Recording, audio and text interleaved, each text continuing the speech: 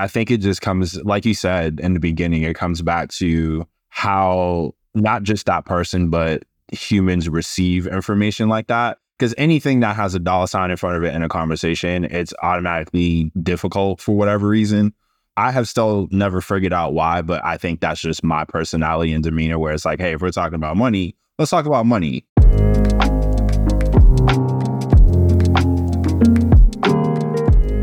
Hey, welcome to another episode of Hiring Behind the Scenes. This is where we talk to recruiters and hiring managers to lift the curtain on the hiring process so you can learn how hiring decisions get made. This week, we do a deep dive into HR operations. It's really about the inner workings of the HR function. We've got an incredible guest in Rhodes, aka Tank. He's an incredible content creator and super knowledgeable when it comes to HR operations. He's been doing it for a while now. He's done it at large organizations and at small startups. So he brings a wealth of knowledge, perspective, and nuance to really complicated topics. We talk about the enrollment process and benefits, how benefits get created, compensation, the alignment between the sub-functions in HR, the growing function that is HR operations. It's a really, really great episode. I really enjoyed Tank's perspective. If you get the opportunity to work with him, you'd be incredibly lucky. I felt so lucky to get to chat with him for a while. So please listen to the episode, and I hope you enjoy listening to it as much as I enjoyed recording it.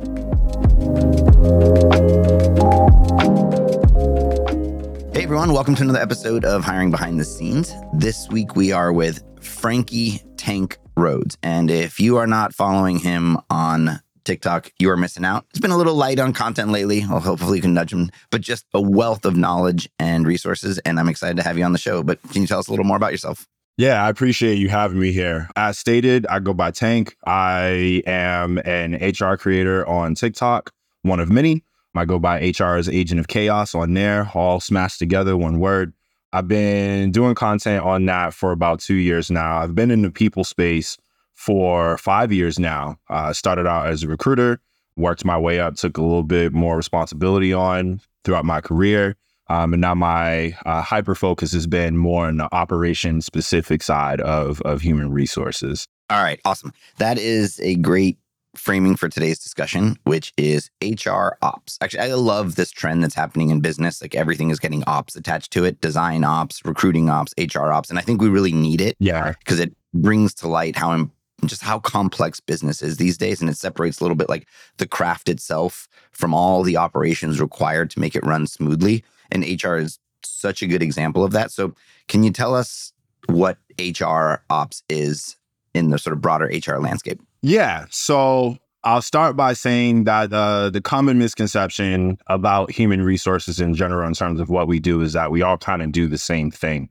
But like many departments, there's a bunch of different moving parts. Operations is one of those parts. I'll call it a Tank nutshell because I'm sure I'm going to ramble for a little bit. The idea is to minimize the burden that comes with all the administrative aspects of not just what we do on our team to make sure you have a comfortable working environment, but also all the processes that we have to deal with day to day outside of just answering your tickets, right? You send a request about something that you have no idea what it is or you've never heard a term before, all the way down to like, hey, you probably should check the handbook if you have one because the answer's there. That's one of the main things. We put together a lot of those programs and there's a lot of systems management, all if your friends are referring other friends and if you're applying, you have someone who's the technical side. We're working on making sure that the applicant tracking system is talking to the HRIS system if they're not the same thing, right? Any analytics stuff, again, tech systems, employee relations support. We're looking at sometimes payroll, more often than not, payroll falls under that bag. A lot of data management just to make sure that if we're working on something on our end to make a process smoother for the whole company, we need context for that. We need a lot of information to make that make sense. It's more important when a business partner, an HR business partner is presenting something to an executive team or the larger group as a whole. There's a lot of information that has to get gathered to make that make sense. Lifecycle management from the time you start, from before you start really to past your last day. There's a lot of stuff that happens behind the scenes to make sure that that goes as smoothly as possible.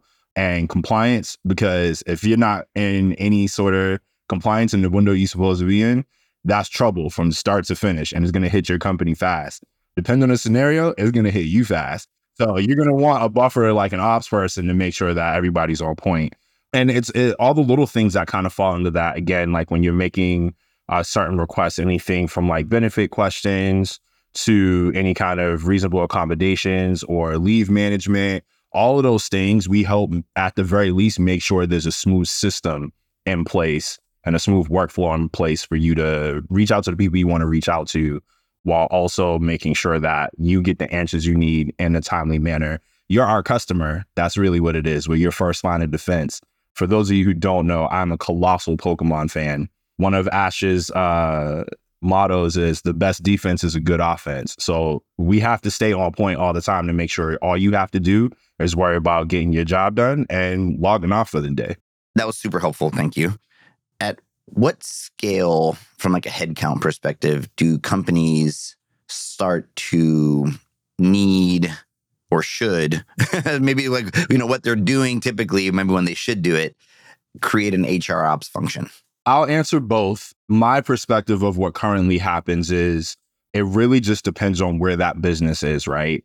One of the things I like to say, especially when it comes to candidates looking for jobs, you can ask for the salary that you want, but just like most of us have a personal banking account, that company has a banking account, right? So there's a number, it depends on what the business is. My personal opinion on when that should start is, regardless of what state your business is hiring people in or operating out of, whatever the case may be, once you start hitting those minimum thresholds of needing to provide a certain level of benefits or service to your employees, and there is in various states legal minimums that are required for that.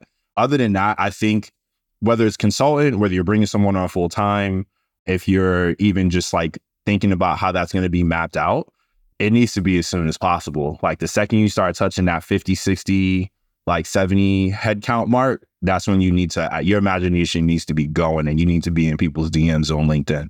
So what are some of those compliance thresholds? Because I think it's always interesting to hear, right? These things like are rumored. It's like, oh, in this state, you can't do this. And people don't really know. I'd love to hear just to give people an example of some of these compliance thresholds. Yeah, I'll use my home state as the perfect example because they have some of the longest list of compliance requirements in the country. I'm a Boston kid. I'm from Massachusetts. Massachusetts has, to be able to provide like a certain level of sick leave, I think the federal minimum is 12 weeks. For Massachusetts, not only is that 12-week thing one of the policies, but also like there has to be a certain number of people that are employed full time in order to meet that requirement. I don't remember the number. It could have changed. Last I checked, it's 50. So anyone is free to correct me on that. Are those rules in the state or total? Because now in the world of remote work, I would imagine all this is even more complicated. It gets way more complex even if you have like 10, 12 people in one place and then like 35 in another, it really, really depends on what your goal is after that. If you're like aiming, I think it's a bold move to aim to be like completely remote, like right away. But if that's what you're trying to do and you can figure it out, that's great. I personally think the best way to go about it is once you hit that threshold, like as a company and you have everything laid out a certain way on the tax filings and stuff like that. That's when you need to start, at the very least, looking into someone to consult with. I'm like, all right, how do I get this started? Whether it's with a company that provides that service, a PEO, professional employment organization, or again, if you know someone who's just really nice at what they do and they can answer those questions for you. But after that, it's really just, it becomes a numbers game and it's different from state to state. That's just in the US. When you start going international and you're looking at full-timers in different places, you need to have someone who is internationally compliant and understands how that works, because that escalates real fast. Yeah, when we were, so the company I was a co-founder in that I sold to WeWork, we were 63 people.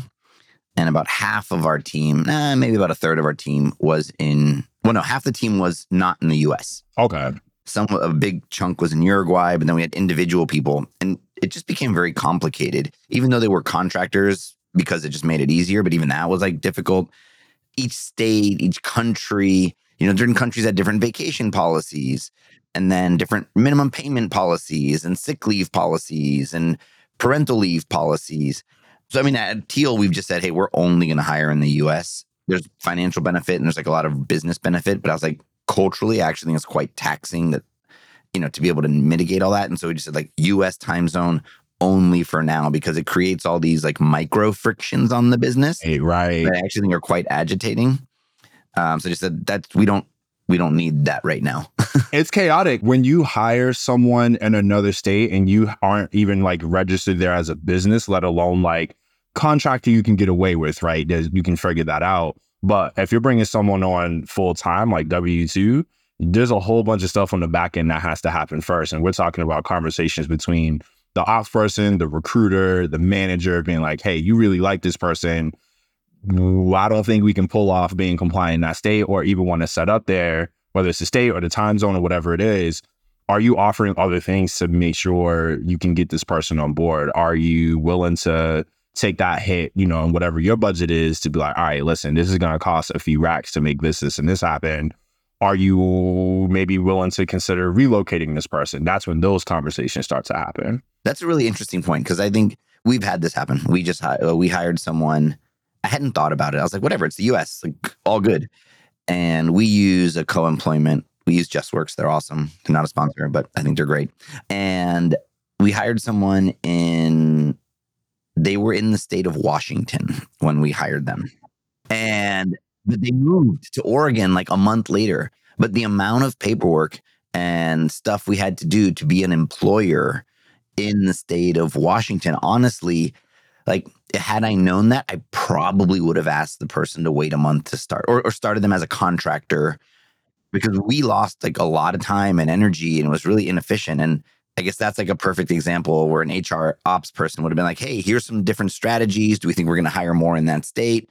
And then I also think this explains why on some JDs you see, hey, we'd only hire in these states, or it's complicated if a company is trying to hire in many states. Right. And to be honest, as a candidate myself, it would be really nice if we were just a smidge more transparent about that, right? Especially now that we're a country that's moving towards more and more states that have pay transparency laws in place. And it's received very interestingly, because a lot of people don't think about the fact that compliance is the first part of it. We maybe can or can't hire there, but it would be nice for a candidate to know that. A lot of job boards, they, on the back end, when the manager or the recruiter is posting it on that third party job board, you might not have the option to filter that. So user experience review, hey, filter this out a little bit more so we give a little bit more visibility to candidates. I'm not asking anyone to tell me anything, super specific, but at the very least, just like you don't want anyone to waste your time with an application for a role that's just like, hey, look, like this isn't even close. We don't want our time wasted as candidates being like, all right, we just applied to like 300, 400, 500 places and like 200 of them, I wouldn't even have a chance because I live even just one state down and y'all can't hire there. So what would be some of the reasons you couldn't hire in the state, like from an HR ops perspective? The first part is however much it might cost to get that taken care of, to register there.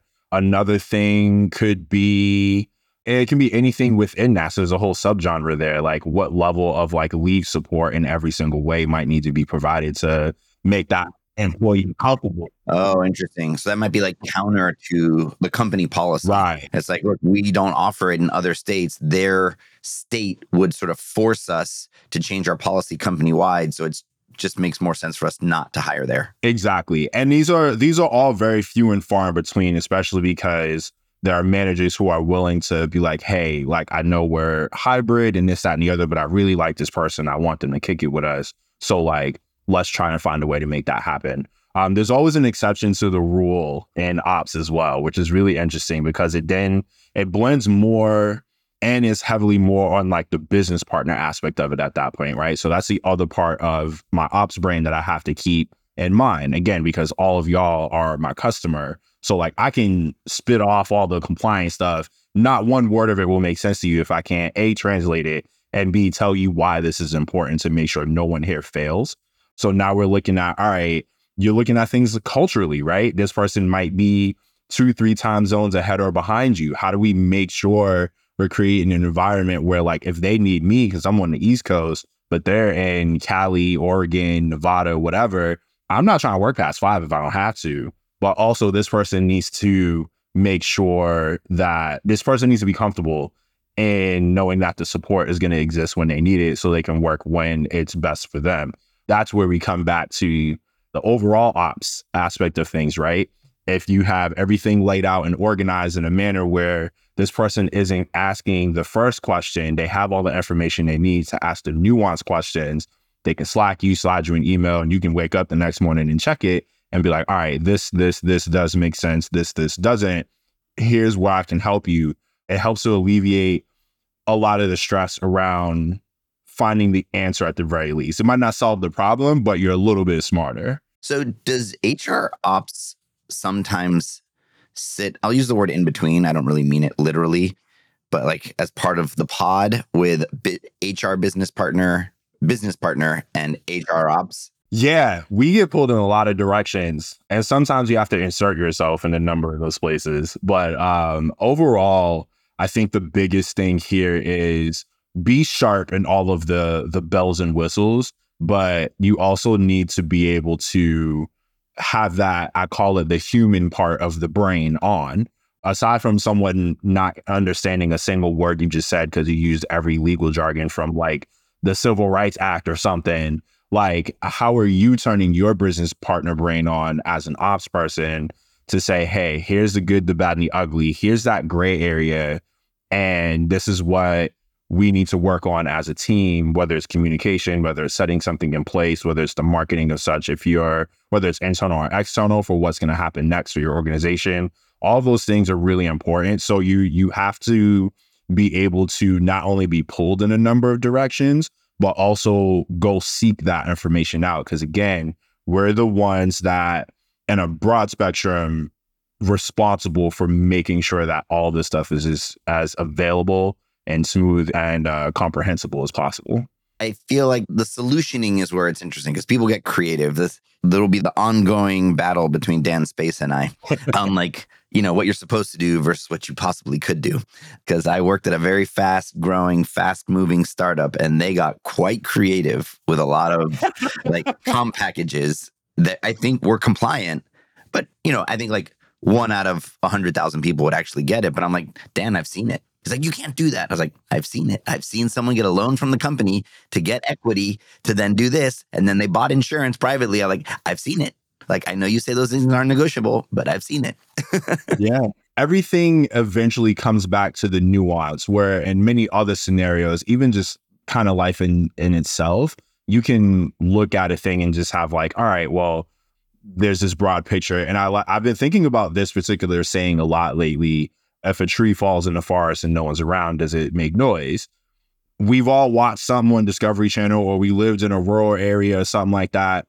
A tree fell, it made noise. It made noise on the way down. So we've all seen the videos on TikTok of people chopping trees and chopping wood, and they get creative in that aspect. It's like that thing made noise. So just because you didn't see it, we're pretty sure that like at some point, whether they got away with it or not is outside of our understanding of control. And I'm personally not that nosy, but it could be a thing. And I think when we come back to, you mentioned like being creative and using your imagination, there are more scenarios than not where you need to tap into that. Yeah. Because you might be responsible for one of two things. And I think this is someone who's invested in what they do in general. This is how I'll lay this out there. It's your imagination is either going to reveal a problem, whether you come up with a solution or not, is whatever. It's going to reveal a current or future problem. And the other part is when you start thinking of that solution, you could be responsible for something very big and very helpful. So being tactical and all of those things is fine, but you can't be rigid in that. I'm huge on imagination. I just be saying stuff sometimes and I'll put it out into the universe. I'm like, hey, look, I don't know how this is going to go, but like, I'm going to try it and then scale it back again when you're trying to make it make sense for the business. That's the point you always want to get back to. Yeah, the framework I try to push people on is What's the problem we're solving? And like, what's the intention? Don't rush to a solution. Right. If we rush to a solution, we are closing off so many possibilities. And then let's like focus on the right problem. So like, I'll give an example that we're struggling with at Teal here. Maybe we can crack it. There are folks who don't need our health insurance. Eh. Their partners have better health insurance. And then I'm like, well, that's not fair that they're just like the Teal is benefiting from that. Like those employees cost us less. And so it's like, awesome. But that's not fair. Like other people are getting that. But then I'm like, well, okay, cool. I'll just give it to them in their salary. But I'm actually trying to keep real clear comp bands. And I know when that person sees their paycheck, they're going to be like, well, my paycheck is that plus. So that's now that's their comp number. I'm like, no, your comp number is not that. Your comp number is that plus this kicker for insurance. But that's not like the way the human brain works. Now it's like, oh, well, this wasn't a 10% raise. This was only like a 6% raise. It's like, yeah, because we raised you on the comp number, not the salary, not the health insurance number. And so it's just also like if you give people the insurance, now they're taxed on it versus the insurance, they're not. So like in our case, we put like a dollar cap. And then like you can buy the one you want. It covers the bulk of the plans. But if you want like the extra fancy one, you got to come out of pocket a little bit. But that number is like fully tax deductible for Teal. The person doesn't see it at all. So like, I think it's like $500-$600 a month, but whatever. If we said, okay, fine, I'm going to tack on $500 to the person a month who doesn't take the insurance. Well, they're not going to get the 500. They're going to get the post-tax 500, but the other person's actually getting the 500 benefit. And like, you could, then you go like, well, do you true that person up and like cover the tax? Like, well, then now that's not fair. Exactly. So it's like these complicated systems. And also, I mean, look, I'm not even getting into the fact that insurance comes via companies, which is kind of bullshit. Right. But, it's like this thing that's like well-intentioned on the surface makes perfect sense, but it's really complicated. Super complicated. That's a tough one to navigate. And again, I think it just comes, like you said in the beginning, it comes back to how not just that person, but humans receive information like that. Because anything that has a dollar sign in front of it in a conversation, it's automatically difficult for whatever reason. I have still never figured out why, but I think that's just my personality and demeanor where it's like, hey, if we're talking about money, let's talk about money. My other goal just in this space in general is really like trying to eliminate the discomfort that just seems to like come with that. You do a job, you're getting paid. Here's a variety of ways you're getting paid. I'm not going to tell you not to talk about this with somebody else. Like that's your business. Also, it's illegal for me to do that. All y'all remember that, y'all managers out there, especially y'all be tripping. Don't be telling your employees to not talk about their money with somebody else. That's the nuance where it's like, that's not a group solution. You can't take a group solution approach to that. It's just like, hey, here's what it is. This is what we agreed on. You don't have to like it. You can choose whatever you want to choose, and I'll be supportive in that decision. That's a tough one because there's always going to be like that little bit of emotion behind it as well. And the person's brain's going, they're thinking about all the personal aspects of this. And it's like, hey, that's real, but let's keep it business for like 10 more seconds. It's really, really tough. And, because then you set a precedent and right. There's also just all these weird constraints, right? Actually, here's one that I don't understand, that you can only pick insurance once a year, like in September or October.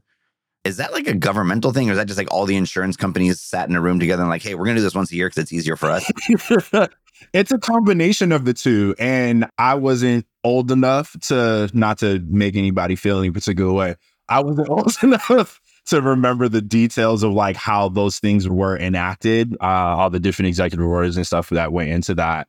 But it's for sure a number of like government compliance things, of course. But the larger issue is, the insurance companies do get their say because however many couple hundred people work at those places, they also have to do the same thing in terms of their company, their company.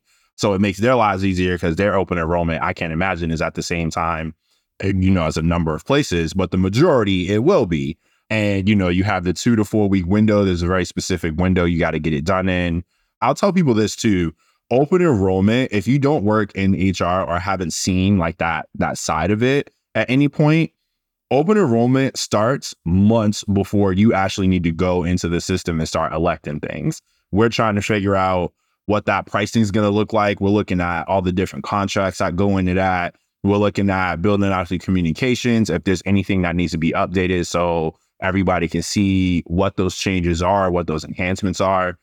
And then it's like, all right, cool. Now we started blasting your inbox with, hey, this is starting on this date, especially if it's not a passive enrollment where like, if you're not changing anything, you don't have to go into the system versus the active one where it's like, hey, I need everybody to get in here and get this done by this date or they won't be insured. You're just not going to have insurance. Yeah, actually, let's talk about that one because I think this is the kind of thing that just sort of happens and you don't realize how much work goes into it. So we just went through this process at Teal, and Lara wears many hats and she ran it. But she was sort of, it's like half her week for like 4 weeks was taken up on all the pricing. They all went up 10%, right? So now that's a business decision. Now, do we pass some of that along to the employee base? Do we just pick it up as a company? And now like our overhead went up, bam, 10%. And, there's like the practical, it's like, well, hey, everyone splits in the pain. It's like, that's not true. The employee base doesn't want the company in their pockets. Like, hey, sorry. It's like, no. Nah. But like, yeah, talk us through, I don't know. Yeah, I'm sure you've done open enrollments, but like, yeah, give us a kind of nitty gritty version of what that process is like. Oh, you are, man, that's loaded. So I won't try and break it down by company size and things like that. I think the larger you get, there's usually a team kind of dedicated to that, or at least a group within a team that's dedicated to that. At a smaller company, you more often than not might be flying solo, taking that project on because it's something that absolutely has to get done, right? Once you figure out when you want to do your open enrollment and if you want to keep it the same time of year every year, however that works for your org, I've started like 4 or 5 months in advance just to make sure that if we need to come up off of a particular program or provider we're using or whatever, we have time to scope someone out. And ideally, I got this from a VP at one of my old spots. He's like, you're always be recruiting, always be sourcing, always have like that. Mm-hmm. We got to do the same thing just for the thing that we're using to make sure we can take care of y'all. We're talking to our network throughout the year, being like, hey, what y'all use? What's the pricing? How big is the companies and things like that? Those conversations start, let's say your open enrollment is in like August. That conversation started for me in February. And we're looking at all those things, the numbers, the process, the systems, any kind of changes that might take place, not just in communicating with the providers, but like everything internally as well. Because if you're just over a particular headcount or whatever, there's still that threshold you got to maintain as well. So we're thinking about all the other aspects of it internally, aside from the finances that go into that. The first couple year, I'll say like 2020 into like 2020, I'll say halfway through 2022 as a broad spectrum, a lot of providers didn't go up on a lot of their pricing. And then the ones that did, they're making up for whatever they consider a loss from the year and a half, 2 years prior when we were all stuck in the house. And everyone's trying to help each other out from every aspect, most importantly, financially. Now we pick the thing, we've decided on a program. If it's something different than we've used before, that's a huge change for everybody else, because once they make their elections, their doctor might not take that. They might have to switch up pharmacies, how much they can or should contribute to an FSA, for example, changes a lot. And just on a federal level, that number has changed, I think, at least once in the last few years. The dependent care flexible spending account, that changes. Like all those little things we have to take into consideration before we make any kind of decision like that. And, a finance person signs off on the deal to be like, all right, cool. Next step, let's work through how we're going to set up the enrollment. Is it 2 weeks or 4 weeks?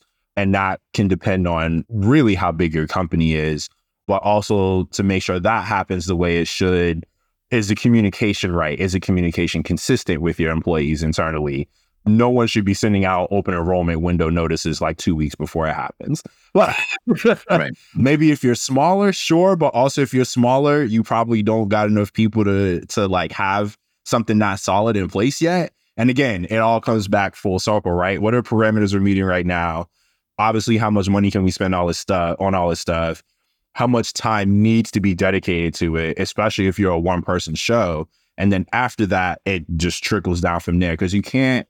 Trying to solve the problem for each person is an irresponsible ask. So it's never going to be 100%, but the closest you can get to that as possible is what you're aiming for. You can't make everybody happy with these decisions. And that is the sucky part of being in a particular part of the business. Sometimes the answer is just no. And we don't like it any more than you like it if you're a decent human being. But it is what it is. And I want to at least do you the justice of explaining why. And that's super important. Yeah, it's one of these things that happens in business, especially once you get to a certain scale, that is complex because it is a negotiation process, right? Like we're on a co-employment, but like there may be one day where it's not worth it anymore. I was at WeWork when we switched from JustWorks to doing it ourselves.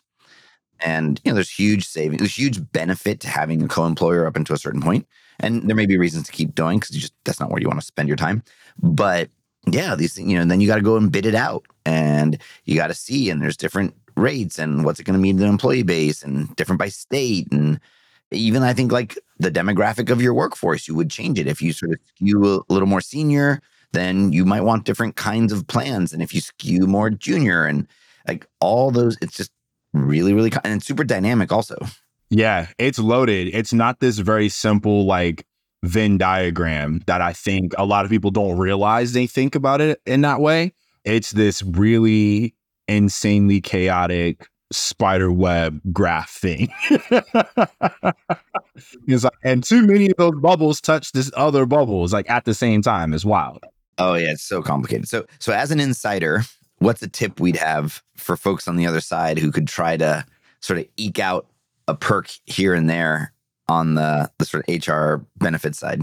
I think honestly, the more homework you can do on your own, and this isn't to like, pick an insurance, for yourself that's private or anything like that. This is just kind of in general.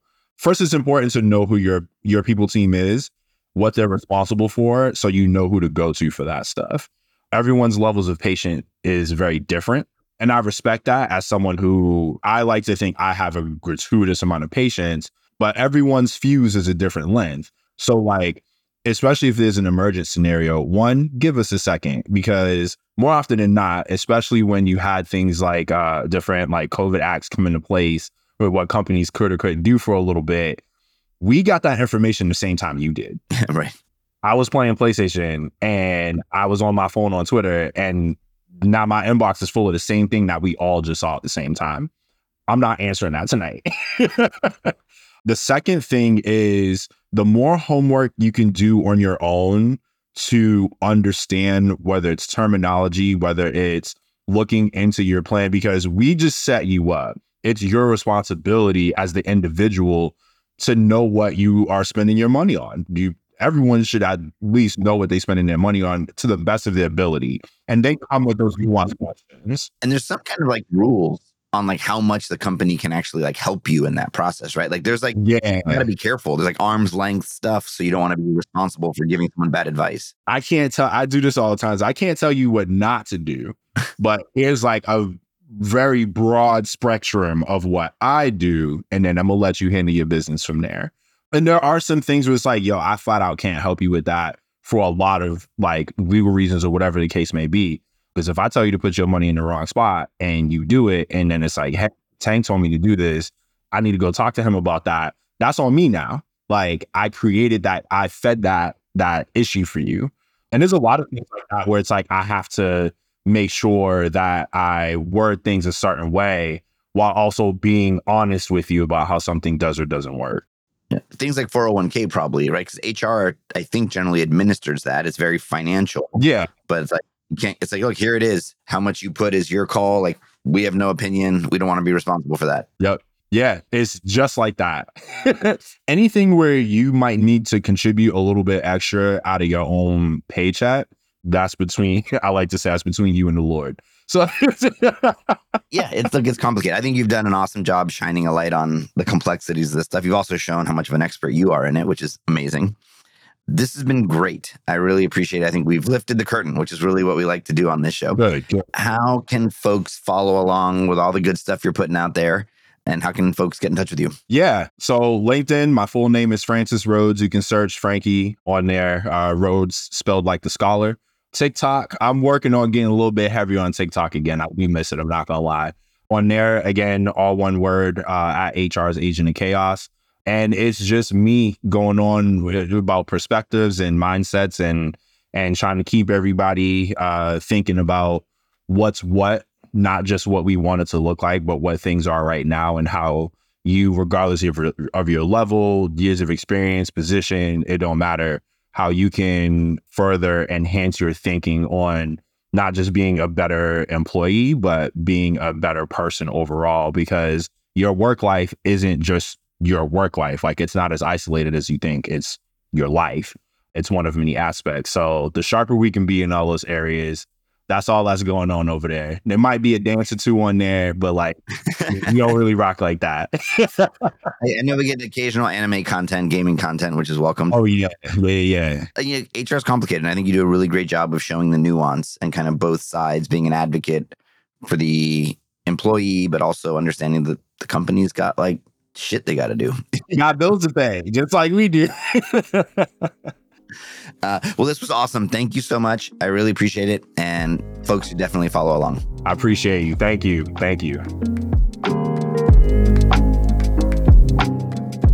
I hope you enjoyed listening to that episode as much as I enjoyed recording it. We are here to help job seekers. The point of this show is to give you the behind the scenes look at the hiring practices of companies and to debunk a lot of the myths and fear mongering that's out there. So if you like the show, please subscribe. Would love for you to write me on LinkedIn or comment on one of my posts if you'd like to be a guest. We're really looking for practitioners that are in the hiring role, whether it be a hiring manager or a recruiter.